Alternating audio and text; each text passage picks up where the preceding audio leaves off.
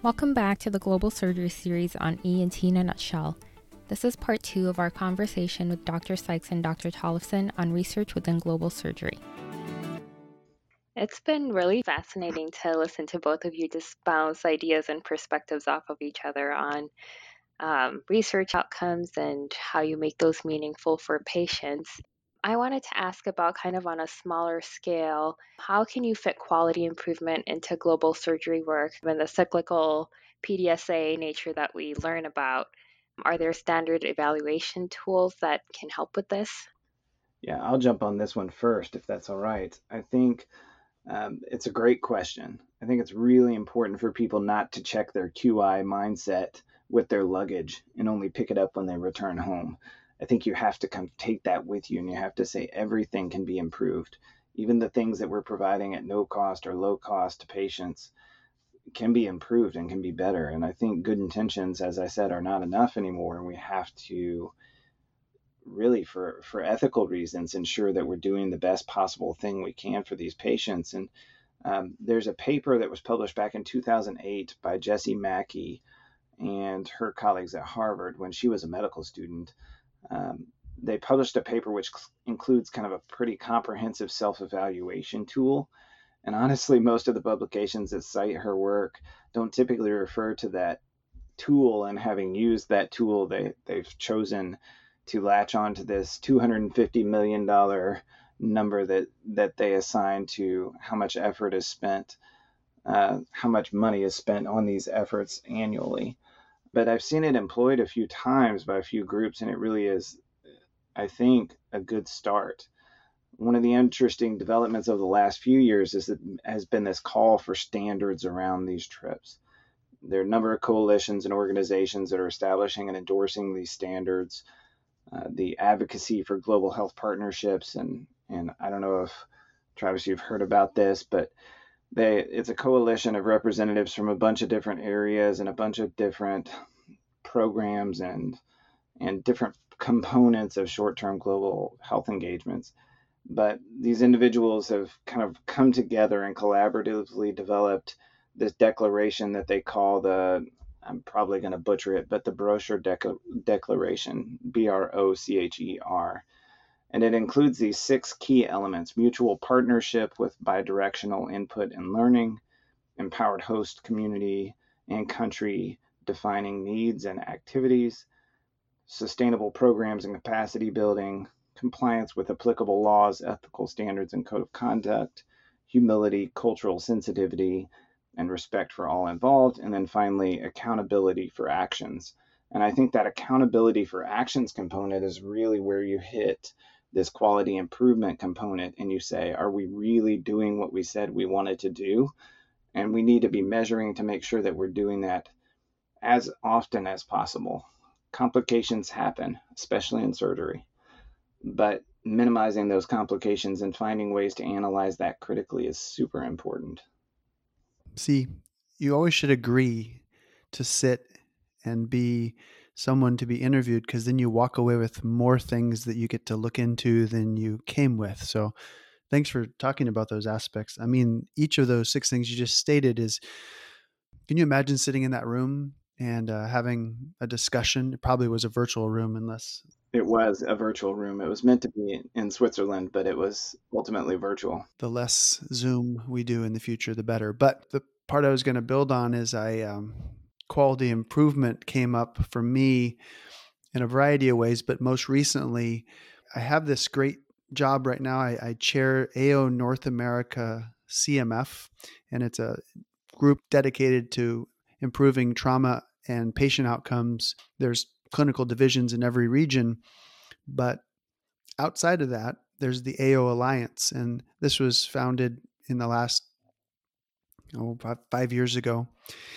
And this group is dedicated to improving outcomes in facial trauma for the CMF arm and the disabilities and the quality of life difficulties that come out of untreated trauma, which is it's really an epidemic because of the quantity of cars on the roads, of motorcycles on the roads, of mopeds on the road, and how in low resource settings there's kind of a conflict between the old world and the new world, and the high speed cars hitting the low speed bicyclists, and incredible quantities of leg fractures that come from motorcycle riders that are hit by trucks. And, um, seeing two sides of this in Rwanda, the helmet rule is very strict, and every single person has a helmet on at all times. And it's incredible. You just would never imagine that it's so incredibly well adapted. Lots of other countries I've worked in, it may be a rule, but it's not really enforced. And so there's just a lot of facial trauma that occurs in these accidents. But in this AO organization, there's a new mentorship program called AO Access. And its goal is to empower mentorships with diversity, equity, inclusion in the most unique way. And that's that we don't even know what is diversity, equity, and access in different countries that have different cultural norms. And so trying to better understand that and provide mentorships on a weekly basis. And the person that I was connected to was in Western India, and their practice was in orthopedic trauma. And what they needed was to help create a quality improvement project to better follow their patients' outcomes that came in from rural settings. Now, like I stated, it doesn't matter what country it's in, there are areas that need help, and that we can call rural surgery or global surgery. And what was exciting for me was to be able to link this mentee with some resources to create REDCap databases and to develop a way to actually monitor and measure so that he could make changes to the processes of follow-up, the processes of physical therapy, and many other aspects that help what you and I would know would be standard of care after fracture repair. Incredibly, this is all driven by an individual who just wants to get better and wants to have better outcomes for his hospital. And there's really no other motivation. It doesn't help monetarily. It doesn't bring in more patients to pay. It's just something that's driven by a person who wants better outcomes for their patients. And so facilitating quality improvement projects through that is simply a mentorship or a sponsorship component. And that's so easy to advocate for people to just connect with other people and share the resources and ideas that you've been blessed to have because you grew up in a knowledge, wisdom, and technologically rich environment. That was a little preachy, but I think you know what I'm talking about. Yeah. So, Travis, do you think that people are less intimidated by that language than they are the research language? I do, because research, you can imagine the mind going to all of the using patients for experimentation versus let's use the patients that come in that are needing help, and we can improve the outcomes that they have. So isn't that something you agree with, that language is a little more passive and a little more well accepted? 100%. Yeah, that's just as you were talking through it, I was thinking through the conversations that I've had in different places and just thinking, so often we intimidate people with these big research terms, even things as simple as, what kind of design we want to do, and a prospective versus retrospective, and all these kinds of things can be very intimidating. And I think if we stop sometimes and slow down and we say, look, what we're trying to do is improve outcomes, and really beginning to improve your outcomes is understanding what your outcomes are. And you can't improve something you haven't seen. And so we have to oftentimes just give them a pause and say, hey, we're going to support you in just measuring the simplest of things that's most important to you. What are the patient types that you see most often? How can we help you understand what those look like, and what your outcomes are today? And then we can work on improving them together. And I do think that that's a welcome conversation most of the time. Yeah, that's such a great piece of advice that Kevin just said there. Like, if you're really interested and it's in your blood to just get out in the world and contribute, go out in the world and ask the question to people that you're with.